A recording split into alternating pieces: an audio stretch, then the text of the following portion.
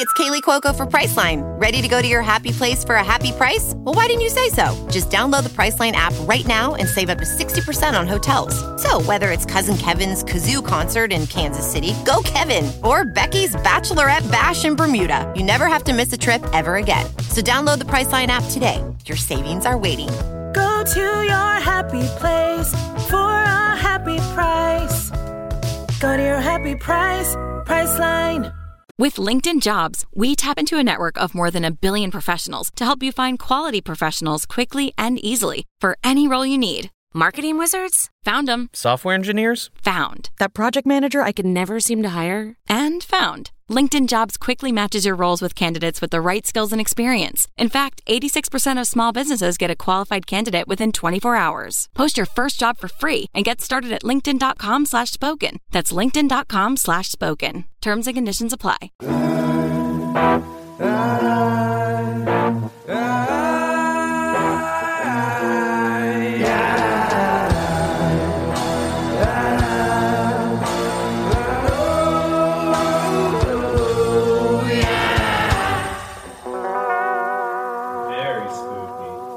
Hello. Can we talk about how you totally fell and knocked everything down? And all I see is like, oh no, and then like blurred screen, and then you left the Zoom room, and I was like, oh, is everything okay?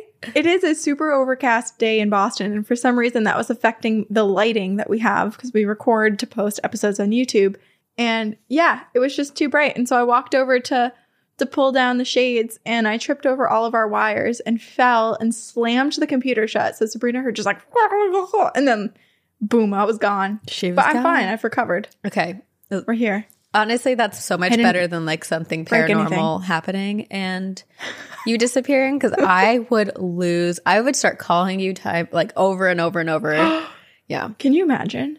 I mean, I feel like that's the most exciting possibility and yet also our greatest fear. Recording, it's like, what if we did experience some sort of wild possession or alien abduction or some sort of paranormal attack while we're recording and we capture it? I kind of would love that, especially if it was aliens. I mean, we got my flame. I know. A little bit. Yeah, there's some possibilities. There. We never say never.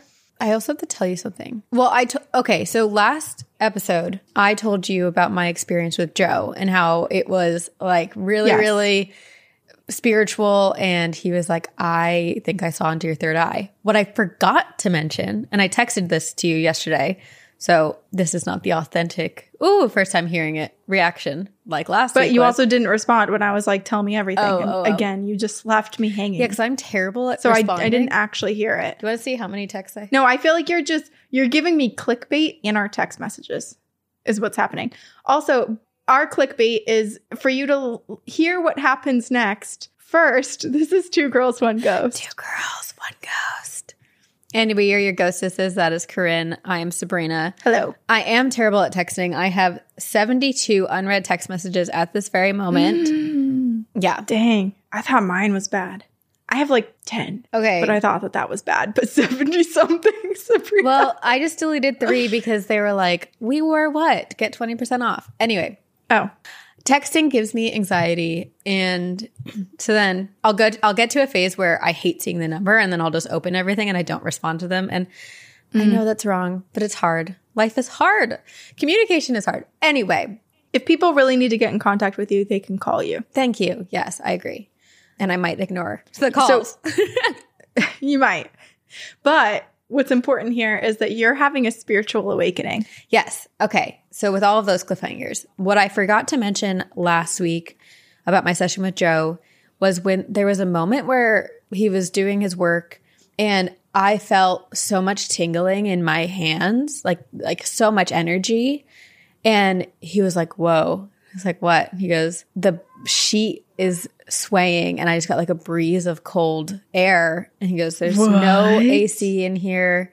There was nothing to cause it moving. He's like, I think there was some spirit of some kind that entered the room. Whoa. Okay, so not necessarily, because I at first thought I was thinking like maybe your astral body, like you were pushing it because you were moving energy. But he thinks it was someone else. Well, you had a ghost literally move the sheets on you while you were getting like chiropractic work done. it could have been my energy. It could have been a spirit guide. Who knows? Maybe the more I do This it. is the best freaking thing ever. Yes, I'm so glad that you're going to this because I feel like every session you come back and you have a story. And Something's happening. the wildest part is that none of this, I didn't go to Joe thinking I was going to have a spiritual awakening with him. I went to him because my body hurts all the time and and he is healing. So I am getting a lot of bonuses out of this experience. But this is actually an incredible past few months for you because if you think about it, so you had done your trauma therapy. Yeah. And what was it? It was like EMDR and all of these different things that you experienced. And I feel like you had so many breakthroughs there. Yeah. And so you were really coming into yourself. And then you go from that to just another thing that you think is just self-care. And it ends up opening you even more. Yeah. Like, I feel like this is just like the perfect succession of things. All the pieces are aligning. And you're about to just be like a master astral projector or something. You're going to meet your spirit team finally. Well, remember I saw like the 4 and then the 1. Mm-hmm. But I think our horoscopes for 2023 did say it was going to be a year of coming into our abilities. Mm-hmm. Also, for all of you out there who continuously say I am pregnant, I am currently bleeding and in so much pain. And it is not because I'm pregnant. We need period checks every month from you because everyone thinks you're pregnant. Always. I am on my period. Always. And I am doubled over in cramps. So, blah. Well, it's because your body hurts. And so you say things that other people are like, oh, that happened to me when I was pregnant. But my body just always hurts. My stomach is always twisted in a so knot. you say. Yeah. My mind So is you always believe. wacky. I'm working on that. Anyway, what's new with you? Man. Have you had any paranormal encounters? No, but I will tell you. So one of my old coworkers who's very experienced with everything, like shamanism, energy healing, muscle work. She's the one that will go into the the astral plane and help pick pieces of people's souls up and bring them back to them to help them heal with trauma and everything. So she had texted me the other day and she was like, oh, I'm taking this awesome class on ancestral legacy. And there are so many ghosts that need our help to cross over. And I was like, what? Tell me everything. And so she called me and she started to tell me a little bit about it. And I won't even get into like all the specifics of it now. But basically, we left the call deciding that I was going to take the class with her. I was just going to say. There's 3 sessions. So I have to catch up on one of them because it's online. And then we're doing the 3rd session and the 2nd session together. So I'm going to have a lot to report, a lot of new knowledge. Oh my and it's going to be gosh. so great to do it with her because it's her, whose name is Amanda, and then one of her friends. And Amanda's obviously super powerful and intuitive and just super connected. And her friend is sort of this natural psychic medium. And so they both bring forward 2 different perspectives to the class. And then I'll be the one who maybe isn't in tune necessarily with my power, but can bring to the conversation what I've learned from this podcast and from everyone else's stories. So we're kind of like, this is such a fun trio to do the class together because it is online. So we don't go in anywhere. We just buy the class and like watch the tapes and discuss and whatnot. So it's a bit more informational. Is this something that anyone can sign up for? Like, what's the information? I think so. Like, how do people find it? Because I will tell you once I get it. Okay, because I imagine This is, she's going to send it to me. She messaged me earlier today. So about sending me the class. Okay. Well, selfishly, send it to all of us, aka send it to me. I will. Because we can all discuss this sort of stuff. Actually, this would be a fun thing for us to do on Patreon, Sabrina, is actually discussing what we these sort of things, like what we're learning. Yeah. I mean, of course, we can bring some of it here to everyone. Our weekly feed to everyone. But it would be interesting to kind of do like deep dives and like regurgitate everything we've learned, which could be an entire hour. But Corinne, to be honest, knowing us, when we get excited about a topic or something that we've learned, we cannot hold back and we talk about it time and time again. So it is foolish of us to think that we would not come to this podcast weekly after learning all this stuff and be like, information dump. I'm telling you about something that I don't even know yet. Yeah. I'm just excited to take the class. I'm excited for you. And then Amanda had sent me a bunch of recommendations for Reiki classes, which I'm evaluating because I really want to go in person. And there's a lot of teachers locally to New England who have stopped doing in-person classes, or the classes that they do have are like, 3 months from now and a date that I can't do. So I'm still kind of on the search for doing that, but I do want to get into it. I think I'm going to retake Reiki level 1 because I was 17 when I took it. That was 11 years ago. Jeez. Wait, how old am I? 29. No. Oh, I'm 12 29. years ago. That was 12 years ago. So I'm going to retake Reiki level 1, probably just online. And then I'm going to seek out a Reiki level 2 and Reiki level 3 class in person. Yeah. Because I just feel like it's so much better to It's energy. It's to feel other people. Yeah. It's like when you walk into a yoga class. I don't know if this happens to you, but this happens to me a lot, where I'll walk into a yoga class and before we even do anything, my back will just like crack. Like everything will just go into place. Oh. Does that happen? No, not to me. Oh, really? I feel like it's the energy of the room. It doesn't happen in every yoga class, but when I was doing core power yoga, it happened to me a lot. A lot. Interesting. You feed off of other people's energy. Yeah. It's interesting. It is fascinating. Well, hopefully we'll be like these powerful beings. So We'll be witches. We'll be witches. Someone emailed us the other day. And of course, I'm sorry to this person because I don't have your name handy. But they essentially said that they hear us speak. They've started at the beginning and they're like, listening to early episodes, I'm realizing you guys speak a lot into existence. A lot of the things that you say you want to do become real. And so I feel like it's hard for us to look back at that sort of thing, which is kind of the point of our January, or the first week of January, when we looked back at our horoscopes from the previous year and reflected on it. But I will say we really want to do a live tour this year. So we'll manifest that. But my hope is by the time we get there, you and I will have tapped into certain abilities and we'll be able to bring like a whole new piece of spirituality to our shows. We can like group Reiki everyone. We're going to like move spiritual ghosts in and out of our space. Okay. I love this idea. Also, speaking of how we did manifest things, the biggest one that I remember us doing when we first started the podcast, it was August. And as we were approaching October, we were like, oh, how cool would it be if we could work with Universal Studios Horror Nights? Oh, yeah. So we reached out, like, we just found emails on like the interwebs, like the easy ones, marketing. It was like the basic. It was like marketing info at Universal Studios. And so we emailed them and we were like, we're not going to hear back. And we didn't. And then 2 years later or 3 years later, whatever it was, we got reached out to by Universal Studios Horror Nights. Yeah. And we went. So cool. We got sent to Florida and we got like VIP tour of the whole thing. We got like the press. It was junket. the RIP tour because it was Halloween. Yes. Yeah, that was incredible. I was actually thinking about that yesterday. I was thinking about the hotel that we stayed in. And it was all like 50s retro. Yeah. It was so cool. There was this house that Brian and I had looked at because we're house hunting, but at this point it's been almost a year. It's a slow process. I just don't have enough money. So one day I will. Yes. And I'll get that house. But we were looking at a house the other day that I think this is why I was thinking about this hotel. It had the most incredible bathroom from the 1930s. And it's not my style at all, but Brian was like, oh, we would have to redo this bathroom. I'm like, I don't know though. Like, it's so cool. It had brown tile all around, like square tile, which you would think kind of ugly. Yeah. And it would have been had it not been paired with this awesome floral print wallpaper. And it had a yellow sink and a yellow toilet. Yellow toilet? Yes, it was so cool. It was so cool. I was like, no, I want to keep this as a time capsule if we were. Yeah. I mean, the reality is we couldn't get that house.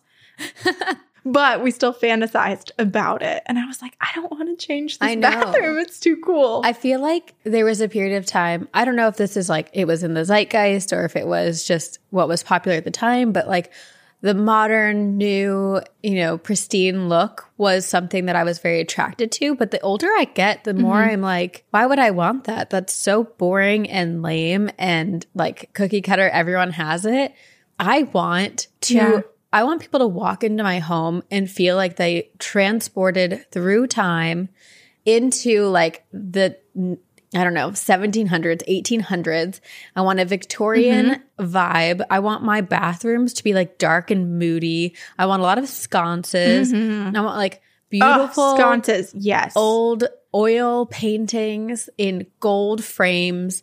I want massive like floor to ceiling bookshelves, which I've always wanted. But I want the bathrooms. You just want a very traditional style. Yes. And I want like vintage. I love the like white and black tiles in kitchens. Oh, yes. Like the what, oh God, what's it called? Like basically like a checkered floor. Yeah, exactly. Yes. I want that too. And I want terracotta floors. Oh. In certain areas. God, there's so many things too that you're like limited to if you live in certain climates. Like, I don't know, would terracotta even hold up in New England with all the salt and snow that comes in with you? I don't know, but I love that sort of stuff too. I think I used to, similar to you, be very attracted to the more modern look. But then I've lived in so many apartments that had that now I'm craving a lot more like, I guess, a different type of character. Charm. In the house. Yeah.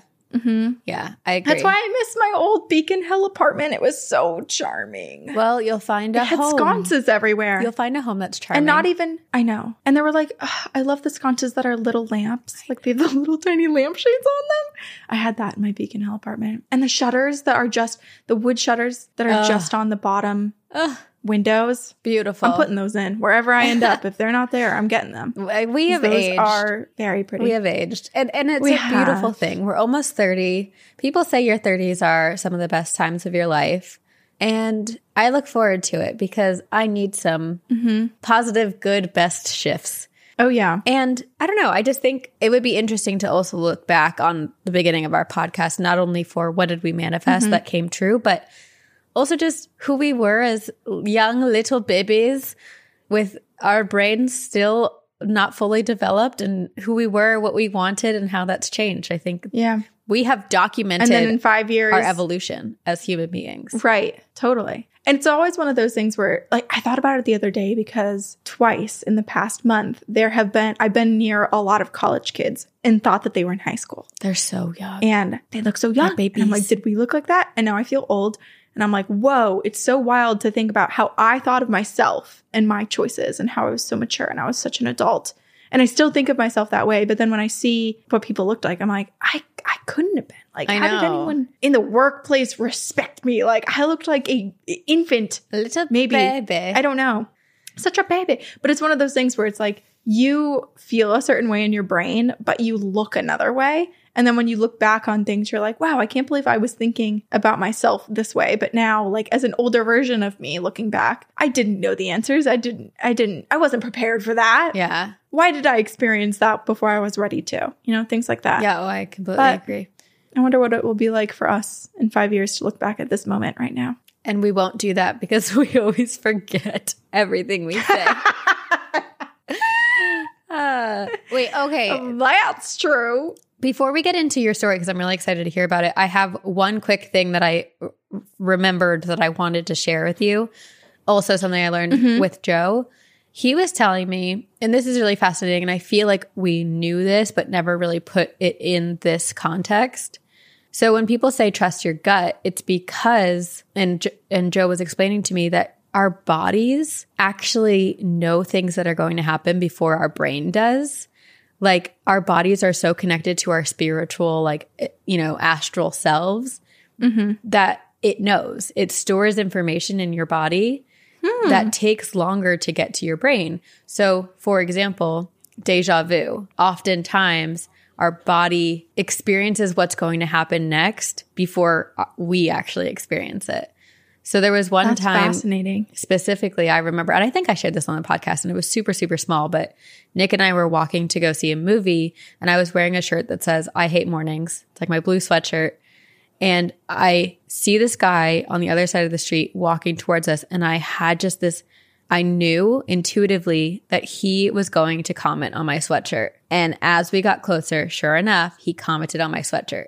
And I was like, how? How did I know that? Something within me, within my body, knew what was going to happen next. That's so strange. Like, I'm trying to understand deja vu? Is it because sometimes people are like, oh, well, maybe you experience this in another timeline or you can see the future. But is deja vu actually just us, aside from when people dream things, is it just like that the information is traveling in atoms or whatever Right. to us faster than our brain can process? Like I don't know. Or, this seems like a really big delay, you know, because you have time to think about it. right. It's not just like a split second. There's also, I mean, we've talked about this a lot where time is not linear. So if everything is happening all at once, then in essence, the moment of the man commenting on my sweatshirt is happening at the same time as my brain registering, this man is crossing the street. I believe he's going to comment on my sweatshirt because it's already currently happening.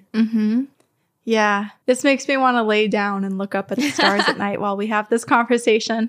Like, yeah, man. Yeah. Yeah. Sometimes. Wow. I love these conversations, but because we never have I know. actual answers to them, they end with, okay, yeah.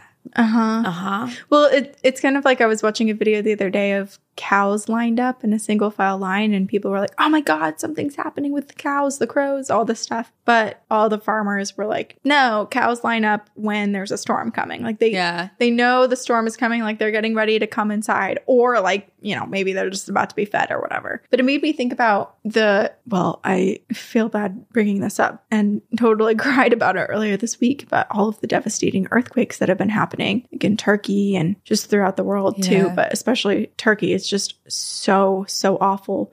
But I remember watching a video a few weeks ago of a dog that began howling 10 minutes before the earthquake, one of the earthquakes hit. And so it is interesting, like, we are animals. Humans are animals. Right. And so is our trust the gut sort of the same as a dog picking up on the shifts, or cows understanding the barometric pressure changing? Like, are these, what's the difference?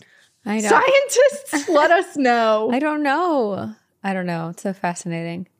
Animals. We need a Allie Ward to do an ologies all on this, right? Oh, Someone who can understand like exactly what that means, like how. what's the ology? I just don't have enough information. Yeah.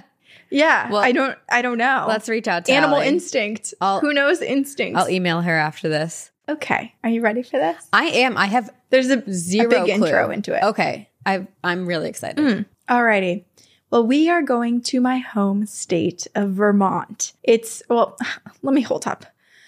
I'm backing up because Okay. I said Vermont without a Vermont accent. There's no T in it, okay? So we're going to my home state of Vermont. It is a beautiful state with rolling green hills that are alive with the sound of music. It is where the Von Trapps settled after they fled Austria. You can go to the Trapp Family Lodge, eat some bratwurst, and get some locally made beer. It's great. And people travel far distances during autumn to catch the flaming reds and the glowing yellows of the falling leaves of Vermont. It's one of the best places to see foliage in the world. Peeping. Leaf peepers is what they are called. I remember in college when your mom would box and send leaves to you. Yep. And then you did it. Every fall. You did it to us For my brother. when you moved. Oh, and then I did it Yeah. for you.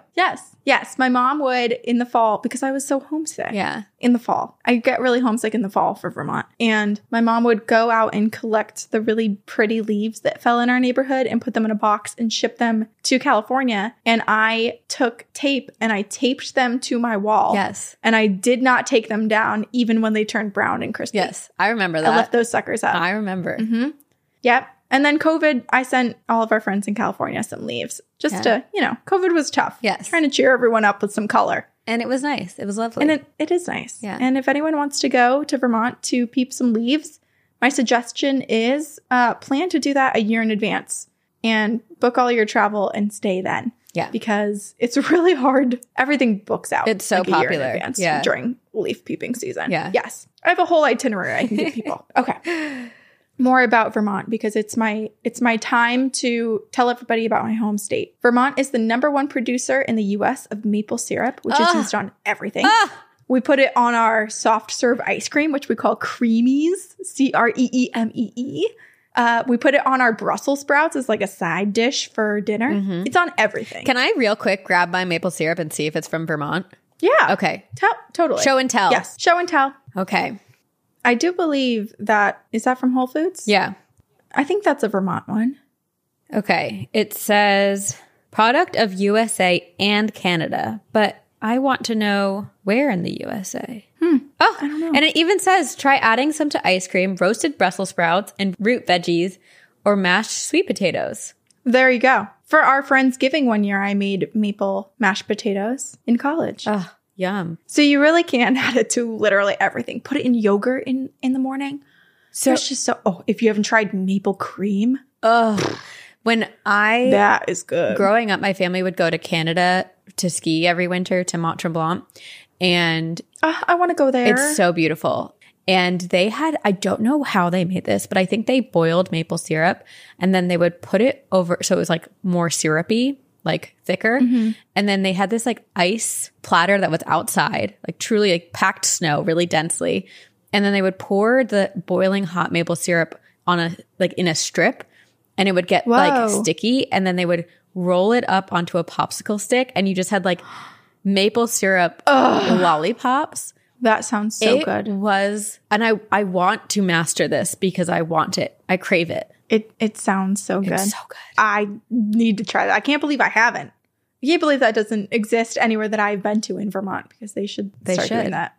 But, well, Canada is the #1 world producer of maple syrup. And then the little tiny state of Vermont is second. Wow. Which is pretty wild. Yeah. We also have the most microbreweries per capita. We have beer and cheese that have won world championships. And we've also made billboards illegal. Nothing can take away from the beauty of our Billboards state. are illegal? You will not see one in Vermont.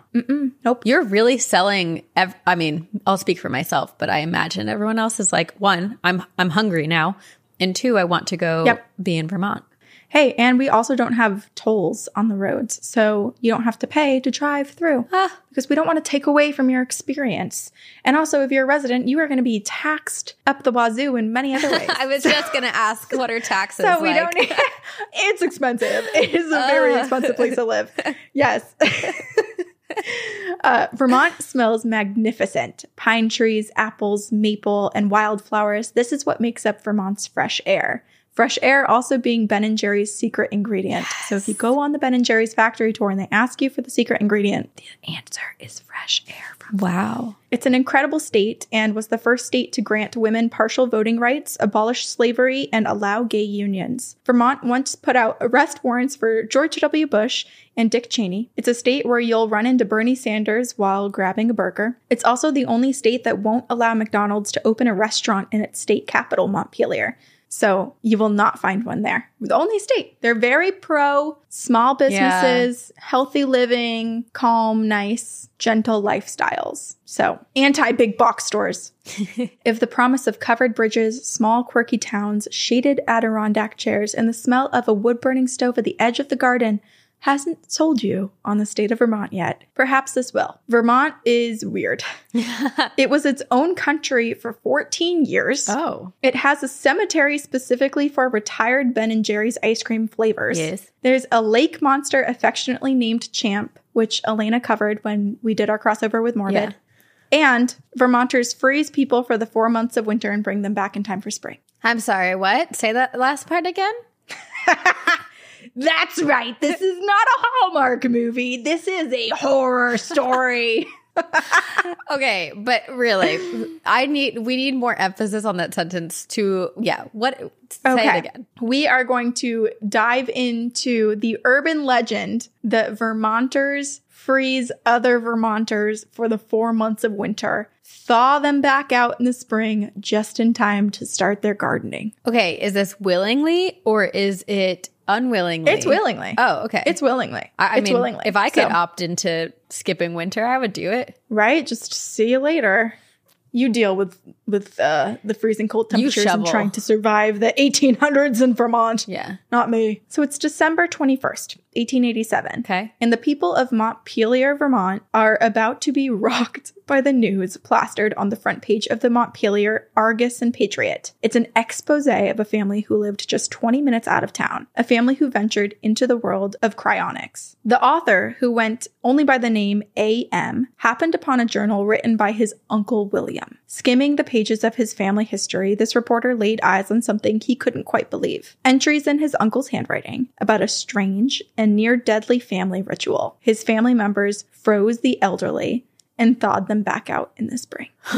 So I'm going to read you this entire article. Okay. It was a column in the newspaper, front page. Okay. It is called A Strange Tale by A.M. I am an old man now and have seen some strange sights in the course of a roving life in foreign lands as well as in this country, but none so strange as the one that I found in an old diary kept by my Uncle William that came into my possession a few years after his decease. The events described took place in a mountain town some 20 miles from Montpelier, the capital of Vermont. I have been to the place on the mountain and seen the old log house where the events I found recorded in the diary took place, and seen and talked with an old man who vouched for the truth of the story, and that his father was one of the parties operated on. The account runs in this wise. So basically, the article is like this traveler who happens upon this journal from his uncle and goes and explores what had happened in that town. But now we're reading the actual journal entries from his Uncle William. Okay. January 7th. I went on the mountain today and witnessed what to me was a horrible sight. It seems that the dwellers there who are either unable from age or other reasons to contribute to the support of their families are disposed in the winter in a manner that will shock the one who reads this diary unless that person lives in the vicinity. Oh. I will describe what I saw. 6 persons, 4 men and 2 women. The man, I'm going to omit the word that they used, but they're trying to describe someone who has some physical disabilities. Okay. The man with physical disabilities, about 30 years old. The other 5 past the age of usefulness. Lay on the earthly floor of the cabin, drugged into insensibility. What? While the members of the family were gathered around them in apparent indifference. In a short time, the unconscious bodies were inspected by several old people who said, "They are ready." They were then stripped of all of their clothing except for a single garment. Then the bodies were carried outside and laid on logs exposed to the bitter cold mountain air, the operation having been delayed several days for suitable weather. It was night when the bodies were carried out, and the full moon, occasionally obscured by flying clouds, shone on their upturned ghastly faces, and a horrible fascination kept me by the bodies as long as I could endure the severe cold. Soon I could stand the cold no longer, and I went inside, where I found the friends in cheerful conversation. In about an hour, I went out and I looked at these bodies. They were fast freezing. Again, I went inside where the men were smoking their clay pipes, but silence had fallen on them. Perhaps they were thinking of the time when their time would come to be carried out, for in the same way, one by one, they at last lay down on the floor and went to sleep. I could not shut out the sight of their freezing bodies outside, neither could I bear to be in the darkness. But I piled on the wood in a cavernous fireplace and seated on a shingle block passed the dreary night. January 8th. So a new entry. Okay. Day came at length, but did not dissipate the terror that filled me. The frozen bodies became visibly white on the snow that lay in huge drifts around them. What? The women gathered about the fire and soon commenced preparing breakfast. The men awoke and conversation began commencing. Affairs assumed a more cheerful aspect. After breakfast, the men lighted their pipes and some of them took a yoke of oxen and went off towards the forest, while others proceeded to nail together boards, making a box about 10 feet long and half as high and wide. So basically they're building like a coffin of sorts. Okay. When this was completed, they placed about 2 feet of straw in the bottom. They then laid 3 frozen bodies in the straw. Then the faces and upper part of the bodies were covered with a cloth. The more straw was put in the box, and then the 3 bodies placed on top and covered the same as the first ones with cloth and straw. So they're just piling the 6 people, 3 in one box. Right. With straw covering them, putting something over their face and like nailing it shut. Okay. Boards are then firmly, and also this poor guy, like, why was he even there to witness this? I have quite a few questions, but okay, yes. There's going to be a lot. Yeah, there's a lot to dive into here. There totally is. Boards were then firmly nailed on top to protect the bodies from being injured by carnivorous animals that made their home on these mountains. By the time the men who went off with the ox team returned with a huge load of spruce and hemlock boughs, which they unloaded at the foot of a steep ledge, came to the house and loaded the box containing the bodies on the sled and drew it to the foot of the ledge near the load of boughs. So they've now put these frozen family members that they left out overnight to freeze to death after drugging them. Yep. in wooden boxes, covered them with straw, nailed them shut, 3 people per box, 2 boxes. The guys with the ox are now loading up these boxes and they're bringing them to nearby the house, but to a very secure and frigid area where the bodies would remain cold. I just, one question. It says that they put them in the boxes and nail them shut to keep them safe from any carnivorous animals that roam the region. Yep. But prior to doing so, they left them out nude for an entire evening. Yeah, they all went to bed. Right? That is an interesting... That's a really good call, Sabrina. It's not really adding up what's happening here because they're so concerned about them, and yet they leave them right outside the door. Yes. Unsupervised for 12 hours as they sleep. And the fact that this is my smallest question about the entire situation says a lot. I mean, it's pretty messed up. Yeah. But also amazing. Because think about... Well, maybe. We're like trying to do that actively right now with science too. So if they actually did figure out a way to freeze people and bring them back, that is fascinating. Yeah, but I have a lot of questions. And Lost, there's a lot of questions. This is why it's an urban legend, right? Like, no, it doesn't all add up. It's truth, Corinne. There is no such thing. It's the truth. There's always truth in fiction. Yes. These were soon piled on and around the box, and it was left to be covered with snow, which I was told would lay in drifts 20 feet deep over this rude tomb. "We shall want our men to plant our corn next spring," said a youngish-looking woman, the wife of one of the frozen men. "And if you want to see them resuscitated, you come here about the 10th of next May." With this agreement, I left the mountaineers, living and frozen, to their fate and returned to my home in Boston, where it was weeks before I was fairly myself. As my thoughts would return to that mountain with its awful sepulchre, turning the leaves of the diary, the old man recounts he came to the following entry, May 10th. "I arrived here at 10 a.m. after riding about 4 hours over muddy, unsettled roads. The weather here is warm and pleasant. Most of the snow is gone, except here and there are drifts in the fence corners and hollows. But nature is not yet dressed in green. I found the same parties I left here last January, ready to disinter the bodies of their friends. I had no expectation of finding any life there, but a feeling that I could not resist impelled me to come and see. We repaired at once to the well-remembered spot at the ledge. The snow had melted from the top of the brush, but still lay deep around the bottom of the pile. The men commenced work at once, some shoveling and others tearing away the brush. Soon the boxes were visible. The covers were taken off, the layers of straw removed, and the bodies, frozen and apparently lifeless, lifted out and laid on the snow. Just like that? Large troughs, just like that. They just took out the frozen family members. They're still frozen. Just put their little blocks of ice bodies on the ground. And then large troughs made out of hemlock logs were placed nearby, filled with tepid water, into which the bodies were placed separately with the head slightly raised. Boiling water was then poured into the trough from kettles hung on poles nearby until the water was as hot as I could hold my hand in. Hemlock boughs had been put in the boiling water as such quantities that they had given the water the color of wine. Which... What are hemlock boughs? I think it's just I think they're just taking a hemlock tree. Oh. And creating this sort of like bathtub out of the wood. Gotcha. But if we think about hypothermia today, if someone's hypothermic, the worst thing that you could do for them is to put them right by a fire. That's like the number one thing you're not supposed to do. Well, same because with... there's similar to like the opposite. If you like spill hot water on you, you should never put cold water onto it. Right. Yeah. So the idea that they took these fully frozen bodies and immediately put them in near boiling water to warm them. Yeah. Is wild. I mean, just everything. Even it should be like How to Kill Someone 101. Like either of these choices. I mean, let's add to the fact that these bodies have been frozen for how many months? But 4 months. But 4 months. The uncle in the beginning, he recounts being so cold that he could barely handle it anymore. So he went inside when these bodies were first being frozen. And now he's saying that this water is so hot that he can barely keep his hand in it.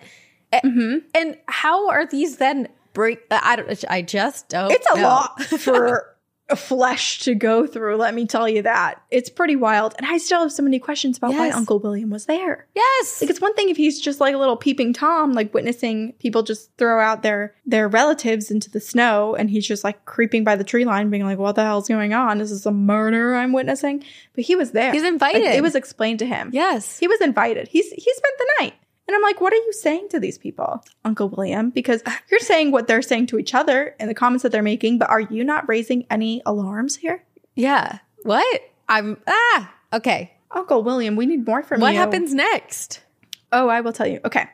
After lying in the bath for about an hour, so only an hour does it take for our frozen bodies to come back to life, color began to return to the bodies when all hands began rubbing and chafing them. So everyone's just giving them a little friction rub down. This continued about an hour when a slight twitching of the muscles of the face and limbs, followed by audible gasps, showed that the life was not quenched and that the vitality was returning.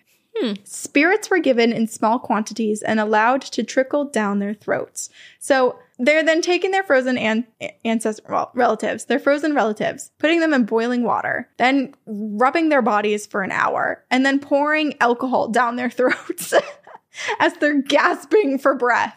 Wow. Soon they could swallow, and more was given to them when their eyes opened and they began to talk, and finally sat up in their bathtubs. They were taken out and assisted to the house, where after a hearty meal, they seemed as well as ever. What? And in no wise injured, but rather refreshed by their long sleep of 4 months. Truly, truth is stranger than fiction. That was the article that was published. Okay, well, okay. So this writer finds this diary from his uncle and is like, Jesus, what is this? Okay, but where's the journalism? Where's the investigation into this story? I mean, the writer attempted to investigate, right? Like, he found the log cabin where his uncle had witnessed he did. this. Okay. Yes. So he found the log cabin and he was asking around about this practice, and he found one guy that said, oh yeah, that was my family who did that. And that is factual. My dad is actually someone who would be frozen in the winter months. Like, we don't do it anymore, but yeah, we did that. Why would they stop? So I think the reason that they did it originally was because this family lived in a mountain town on a lot of farmland. There was a lot of them. It was the early to mid 1800s when this actually was said to have happened. And they were super impoverished. And so to be able to make it through the harsh winter and to feed as many people as were in their family seemed near impossible. And they had a greater chance of all surviving if they froze part of their family and then thawed them back out when it came time to start their harvest again. It's just so fascinating for a million reasons, as we've just been talking about. But like, the ice box, I just looked it up, wasn't created until 1802, or just even the smallest model. The home freezer, or just a freezer, the concept of a freezer wasn't invented till the 1930s. So for this advancement of cryonics, whatever it is. Cryogenics was somehow manifested and created before the time of these other inventions. Just boggles my mind, and it feels like there's witchcraft involved. It does. I mean, I guess the same could be, it does, because it feels so close to where we are now that we're like, how if there was a family that was doing this in the mountain town, how did no one else know about this? Or how did no one else raise the alarms? Or, I mean, having lived in Vermont, it's a small rural place. And even if you live in a populated place, there's so much emphasis on community and sharing things and eating local, everything it feels mom and pop. Everything feels not insular, because that's not the right way to describe it, but there is a lot of community. You know all your neighbors, you know everybody in your town. So it would be strange for me to think that this was happening for one family. And I'm sure a lot of other families in the community were struggling just as much when it comes to surviving and having enough sustenance and money and all of that. And so I can't imagine this one family would keep the secret and the other families, if it worked, wouldn't take on the same approach. But it seemed to stay with just this one family unit. And then we're just supposed to assume everyone else who knew about it just ignored it. Well, then also, what was the trial and error process? I just want to know, like, Right. when it began. How many people died? How did they figure it out? Yeah. How many people died? What is the key? Is it something about the sedative that they gave these people before doing the freezing that actually helped them? Right. And what was it? What sort of slow poison? Yeah. Okay, well, actually, this is reminding me of two things. One, Midsummer. Remember where when people have reached a certain age, they Well, that's die. gruesome. Yes. But it is interesting. It's like in this family, they adopted something similar where it's like when you reach a certain age or when your mobility is of a certain level where you're not a key contributor to surviving the winter. How did William? You are then frozen until spring. How did William phrase it? Reached an age of Let me tell you, it was so insulting. yeah, It was so rude. like uselessness, or Yeah, no longer yeah. useful. Past the age of usefulness. How rude. So totally rude. Totally rude. Let's talk about wisdom. It's also reminding me and knowledge and storytelling. Right. Like, I mean, perhaps the thought was, like these are, maybe it's the older people who taught the younger ones how to survive through the winter. And it's, here's what you have to do to my body. Here's who you have to pack away for 4 months. Pack away. Right. It's hibernation. And it's like they bring them back. It is. It's human hibernation. And they bring them back in the spring to help. It has to just strictly be about food. Yeah, because survival. they're bringing them back in the spring to help with the farming, to help with the planting and all the housework. So clearly everybody is able to contribute. Mm-hmm. It must just be like the months that we have to survive on our potatoes and soups. There's not enough for 12 people in this family. Okay, we can only have 6. Is this family are they vampires? That's what I was kind of thinking. I was like, this feels very otherworldly. Yeah. Like they're not full human. But then again, this also reminds me a bit. I mean, obviously these people weren't frozen to death, but do you remember, 3 years ago or something? We did an episode where we talked about the zombies in Haiti, where, right? Wasn't it in Haiti? Where people would be given this drug, this sedative that would slow their heart rate so much that they would appear to be dead. Right. And then there would be a burial, so none of their family would come looking for them. And this is real. Yeah. Like this wasn't like this is an urban legend. This was real. Yeah. And they would have a funeral, or they would just be fully kidnapped and presumed dead. And then those people would be brought back to life and basically enslaved. And so they would always be kept at a certain level of being drugged, I guess. I don't know with what, because I can't remember, where they weren't able to, like, I guess, run away or fully process what was happening to them. They were truly enslaved. And so this kind of reminds me of that, where it's like, you can slow the heart rate down. You can slow the body down. And also, actually, doctors too do this. I can't remember exactly what it's called, but there is a process where I think it's after head trauma or something where they will cool someone's body down and slow their heart rate for like 24 hours, basically, to ensure that there's no swelling around the heart or the brain to basically reduce it. So it's like, but it's not freezing people for 4 months, right? Like no one's dying. They're just, their body's slowing down so that the swelling and everything can go down.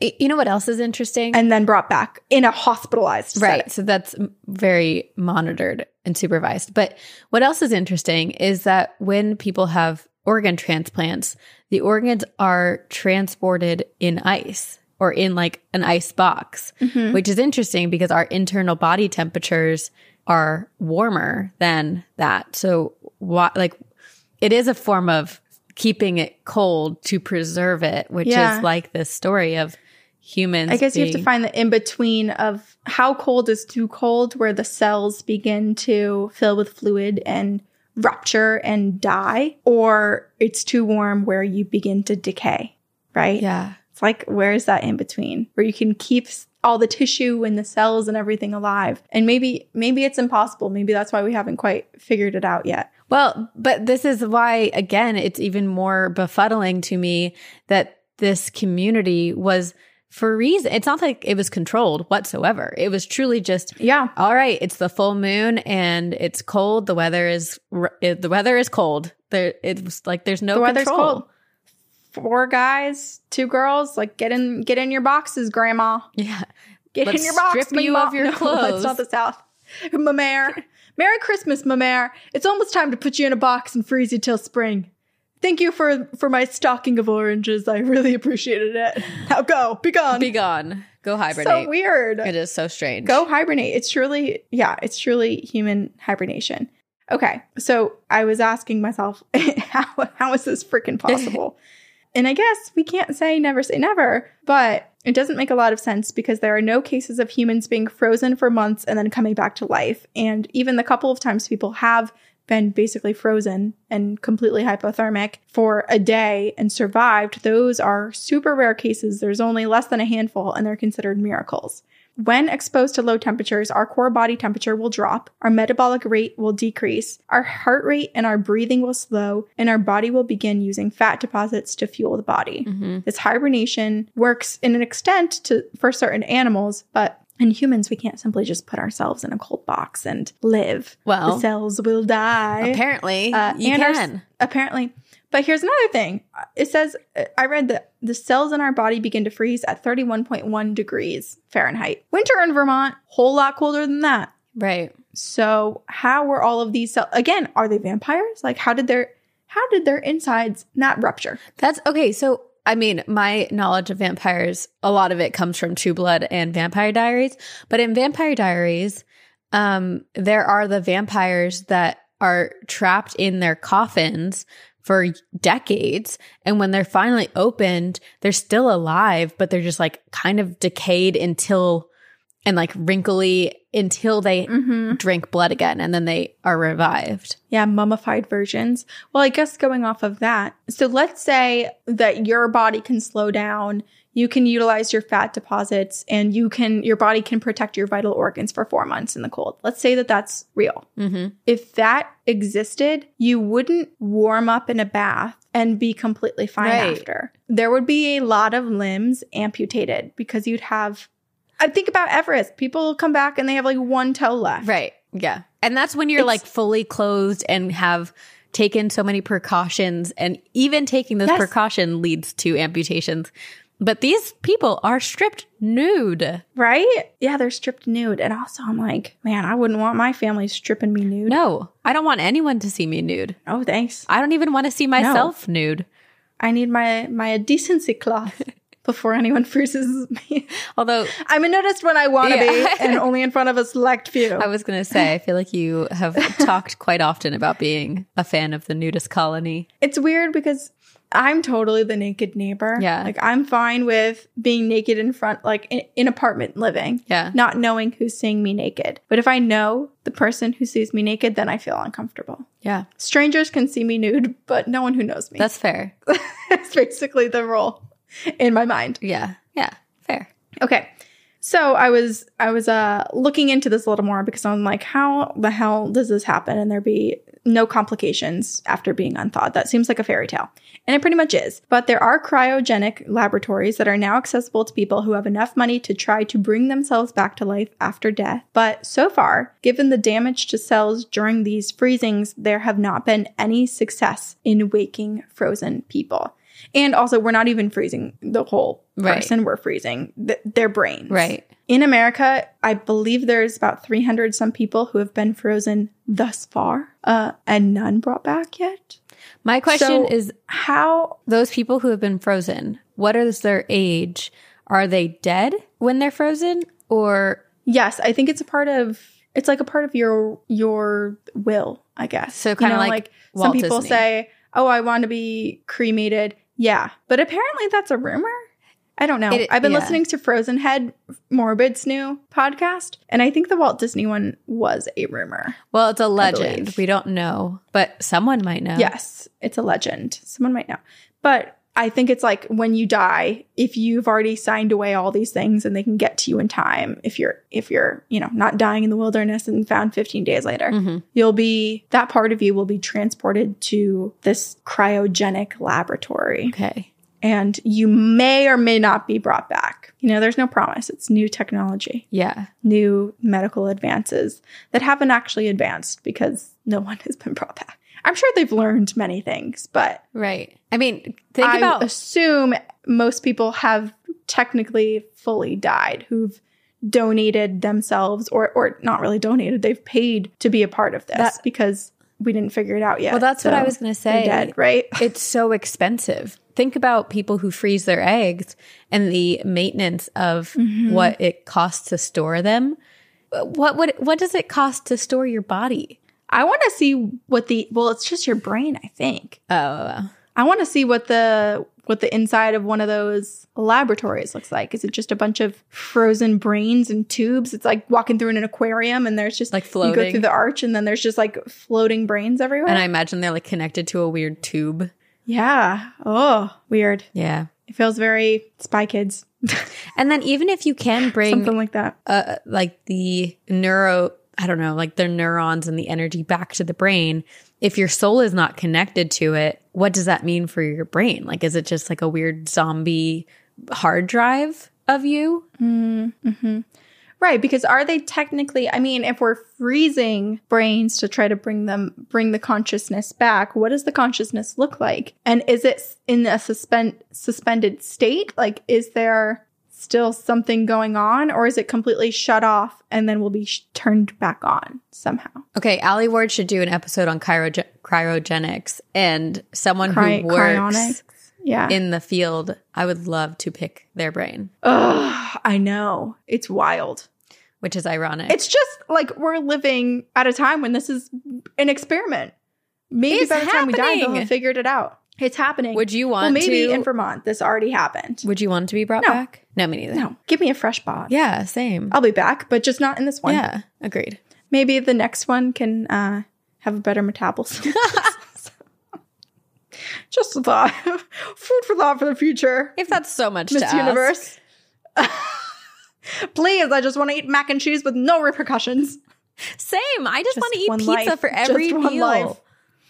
Oh, yeah. Wouldn't that be lovely? It would. Until then, that's where we want all of our money to be. The research should be there, not with freezing people and bringing them back. Please, come on. All right. So, how did this family in rural Vermont preserve and bring back to life their frozen family members after 4 months, I guess? How did this family in the 1800s master cryonics? And how did no one know about this until this anonymous reporter, A.M., found his uncle's diary? I want to say, on that note, we actually wouldn't have even known about this newspaper article at all had it not been for another guy who kept the original newspaper article in a scrapbook.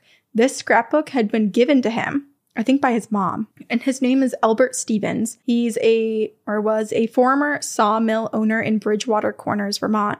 And this scrapbook that he was given by his mom had all of these old newspaper clippings, and he was flipping through it, passing some time, interested in the old clippings, what was going on 40 years ago that his mom found interesting and put in the scrapbook. Mm-hmm. And he was like, what the hell is this? There's this yellowed newspaper that doesn't have the title of the newspaper at all, doesn't have any information on the date, but it was this story.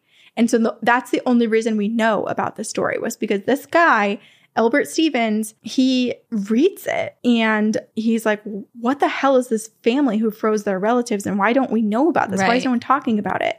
So the story didn't really reach super far, though it did consume his thoughts for many winters after that. And so he took the newspaper clipping to the Rutland Herald in 1938. So this is 50 years after the article was even published. Right. And he was connected to a reporter, Bob Tuckman, and Bob published the story once more. So he brought it back to life, just like the dead bodies were brought back in the spring. Oh, look at you writer. Yeah, came straight from my brain. That's not frozen, it's alive, despite its processing abilities. This time, the story reached audiences outside of Vermont, being featured in publications like the Boston Globe, Yankee Magazine, and the Old Farmer's Almanac of 1943, just to name a few. And then author Charles Crane would often read this story on Vermont radio. So people who were listening, it was kind of like the Art Bell radio. So people that were listening into Vermont radio, the whole state, would sometimes hear this man retell this story, read it just as I did, but probably better. Wow. Maybe he had different voices, different parts. I don't know. So concerned and intrigued, many people sent letters of inquiry to the state capitol, to Montpelier, to be like, what is up with this family that froze their family members?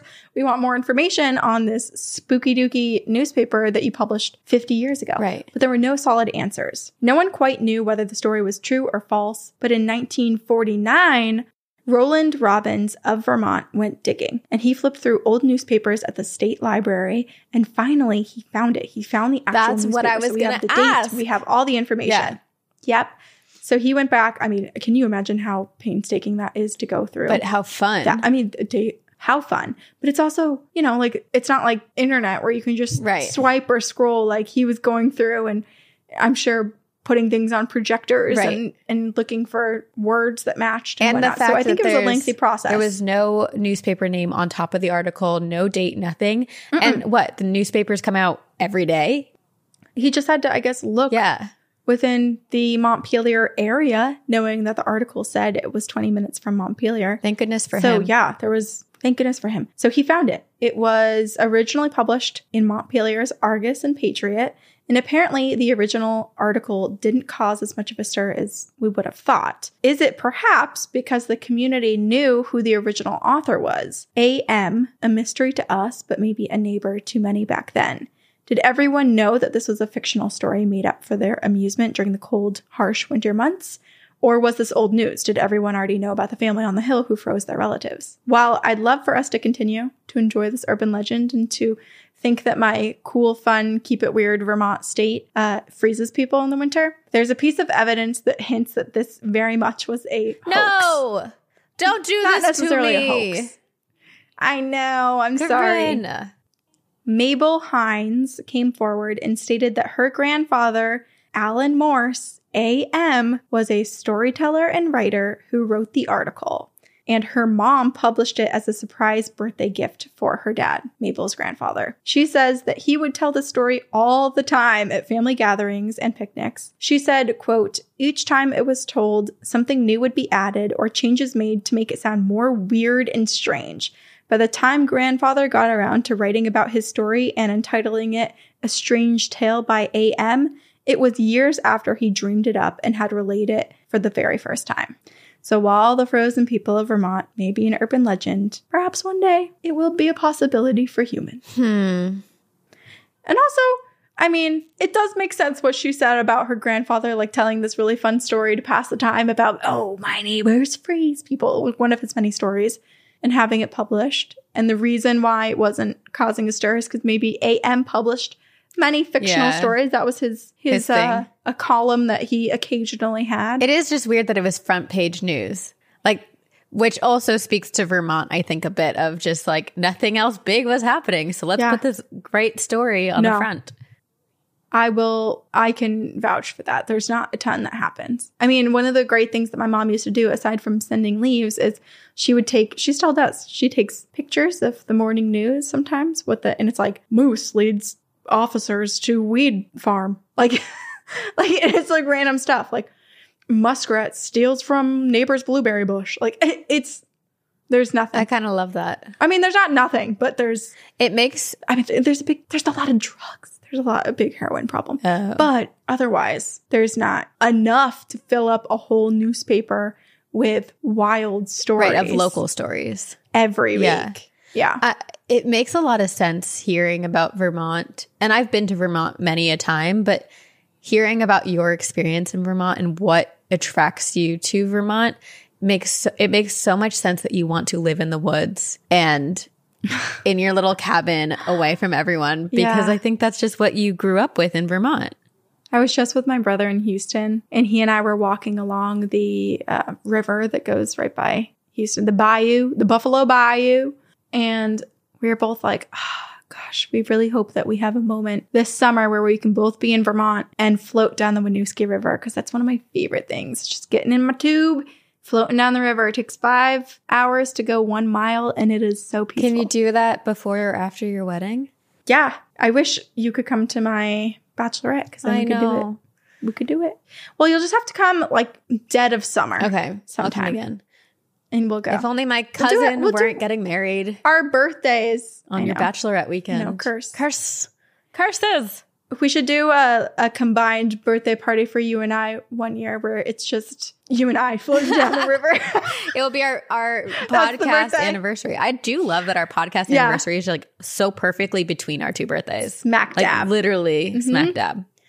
It's the It is perfect time to perfect. celebrate. It's great. I love it. But that's the frozen people of Vermont. I will report if that ever becomes a reality again, because I'm sure if it is, Vermont will report on it because there's not much else going on. Also, if you know how to freeze yourself for the winter months, let us know. If you're a vampire, let us know. So shockingly, we do not have a story about the frozen people of Vermont. No one's frozen anyone and watched them come back to life? What? No. So I Shocker. picked a story that I think appeals to both of us. First, it is Great. about Vermont. And secondly, it is about pizza. So Our one true, I mean, aren't we pivoting research away from cryonics and to ensuring that everyone can enjoy cheese and pizza and macaroni as much as they want? right. Or finding So perfect. a way to create like plant-based cheese that truly tastes like real cheese and melts like real cheese. I agree. There's so many new vegan restaurants in Boston, and I've been trying many of them, and vegan cheese, just not it's it. not the same. There's some Sorry. that's delicious. Not at all. Yeah. I Tell me what brand, because I've mastered the vegan macaroni and cheese, but it tastes different, but it's delicious. Like it's with a lot of nutritional yeast. Why do you look like that? because I'm just thinking of one that I tried like a week ago that was. I'll make it for you. I'll make it for you. Are you gonna be sad though if I don't like it? Yes. No, I won't. I wouldn't be offended. I think I've learned I really don't like cashew. Oh, I don't like cashew Cheese. either. I do walnuts Okay. because I don't like cashews either. see. It makes a huge difference. Okay. Okay. I believe you. Yes. Okay. So this is from our listener, Kelly. It is called Pizza Party Crasher. I recently discovered your podcast and I'm binging like crazy. I thought I'd share this sweet little experience with you all. My house in Vermont sits slap on the road, maybe 10 feet or so away. Our road is popular with hikers and walkers, and most days when I wash dishes, I look out of my sink window and see people walking past. They usually look in and we exchange waves. So Vermont. So Vermont. My sister Tracy was visiting us one July, and after a long sightseeing drive, we got home, and she, my husband Pete, and I stood around our kitchen island eating a pizza right out of the box because we are jank that way. That's also the best way to eat pizza.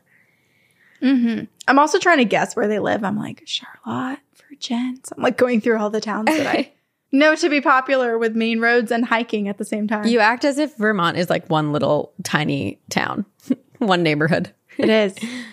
Wait, can I interrupt for a moment course. and say that, have I told you this yet? That when I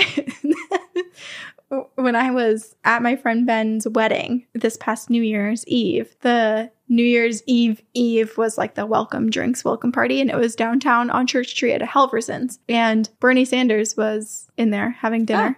Like a normal person. And every person from Vermont didn't bat an eye. We just saw Bernie, kept moving on. Because we've all seen him. Yeah. We've taken pictures with him. He's been to our school. He's been on the side of the road picketing things. Like, he's a regular character in life in He's Vermont. just your neighbor. But you could tell who all the plus ones were because they were, oh my God, sneaking photos. Like, it was the most Vermont thing ever. Oh, that's cute.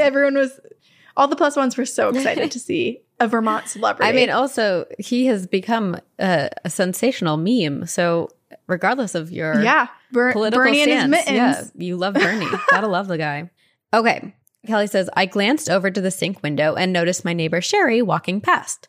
I waved to her. She was looking back and forth into the kitchen in a curious way. And I thought, geez, nosy. She hadn't met Tracy yet, so I assumed she was wondering who she was. She waved and continued on her walk. By the time she came back from her walk, we were outside and I called her over. I introduced her to Tracy and made a remark about our classy standing pizza dinner. She said, I thought it was a formal affair. And I looked at her and at Tracy, Pete, and myself because we were all wearing dark t-shirts and shorts. Formal? I asked, puzzled. She said, well, yeah, who is the older gentleman in the white shirt and tie? I asked, what man? She insisted that there was a man in the kitchen standing around the island with the three of us, that there were 4 of us, and this man was wearing a white shirt and necktie. Oh. Tracy and I exchanged glances and said, no one was there but the 3 of us. She insisted that there was a man there about Pete's height and then changed the subject. My neighbor is not spooky in the least. A very practical and pragmatic New Englander, not prone to flights of fancy. I knew right away who that extra guest was. Later, I asked Tracy her thoughts on who it might be, and without hesitation, she answered, Dad. Our dad wore a white shirt and tie 6 days a week before he retired. He passed away 2 years ago, and the day of the stand-up pizza dinner was July 10th, our dad's birthday. He celebrated with us. Happy birthday, Dad.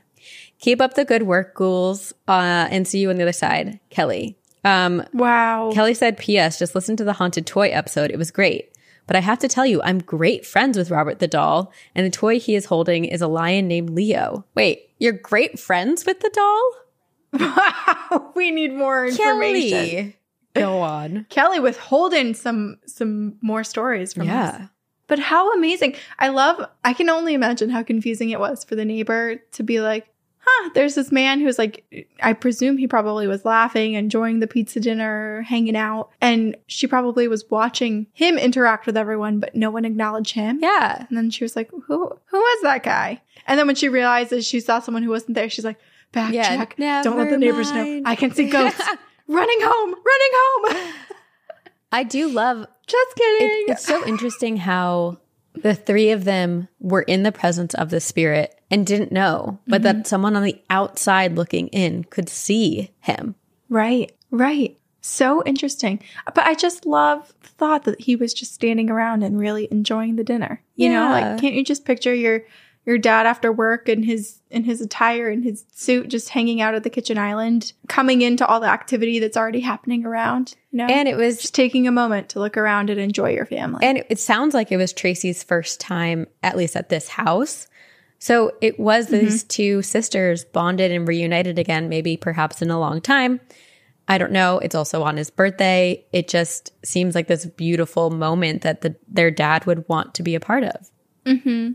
And I feel like that's a great place to visit in the afterlife because there's so much activity with people walking by and hiking, and there's just a lot to see out the window. I'd be happy as a spirit to just hang out with my kid and watch life outside the window. Shocker. In Vermont? Right? You? Never. I'm already turning into my grandpa. I notice myself a lot looking out the window and holding one of my wrists behind both my hands are behind my back. Yeah. And I'm just like looking out. I'm like, ooh, squirrel. Oh, look at that. What kind of bird is that? I'm already becoming. But Corinne, that's beautiful. You're slowing down and taking in the beauty of the world around us, which I feel like we don't do enough. So I think that's very commendable and inspiring. I think there's a big push back to a simpler life, right? Yeah. We're all experiencing a bit of burnout or have in the past. Me and my 72 unread text messages could concur with that. Yeah. Let's go back. Yes. Back does not mean, or simple does not mean back. Yeah. Simple can be the new is good norm. Yeah, totally. I agree. Wow. I wish we could talk about Vermont every day. We should do an encounters. I think we did this in the past, but we should do a Vermont themed encounters, and then we could do a New Jersey themed encounters. New Jersey. Let's do it. Let's do it soon. I love that idea. Yeah. In terms of keeping it simple, there are a few simple rules to follow in supporting our podcast. The first is email us your ghostly, supernatural, paranormal, cryptid encounters to our email, which is 2girlsoneghost@gmail.com. And then tell all of your friends about the podcast because this is a pyramid scheme and we need everyone to get lost in the triangle. And I mean, we're basically the Illuminati. So join us. Yeah. So are you in or are you out? Is the question. The reward is... Don't be square, be a triangle and tell people about it. The reward is more of our voices. Yes. Yeah.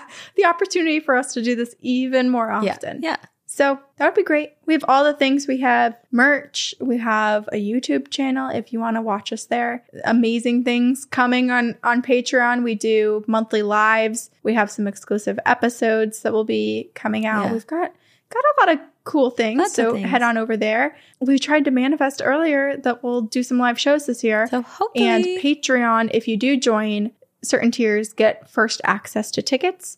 And we also have a website called 2girls1ghost.com. And you can subscribe to our email list there, which basically just if we have a live show or any huge news, we'll just email you. Yeah. But don't expect an email even every 2 months. You won't get one. We should just send one like, boo. That's it. That's the content Boo. of the email. Suddenly we have like 75 unsubscribe. Oh, gosh. Well, thank you all for listening. And thank you for your support over all of these years and continued support. Thank you to our editors at Upfire Digital, Aiden Manning, and the entire team. We're very grateful for you. And we'll see you next time. And we will see you on the other side.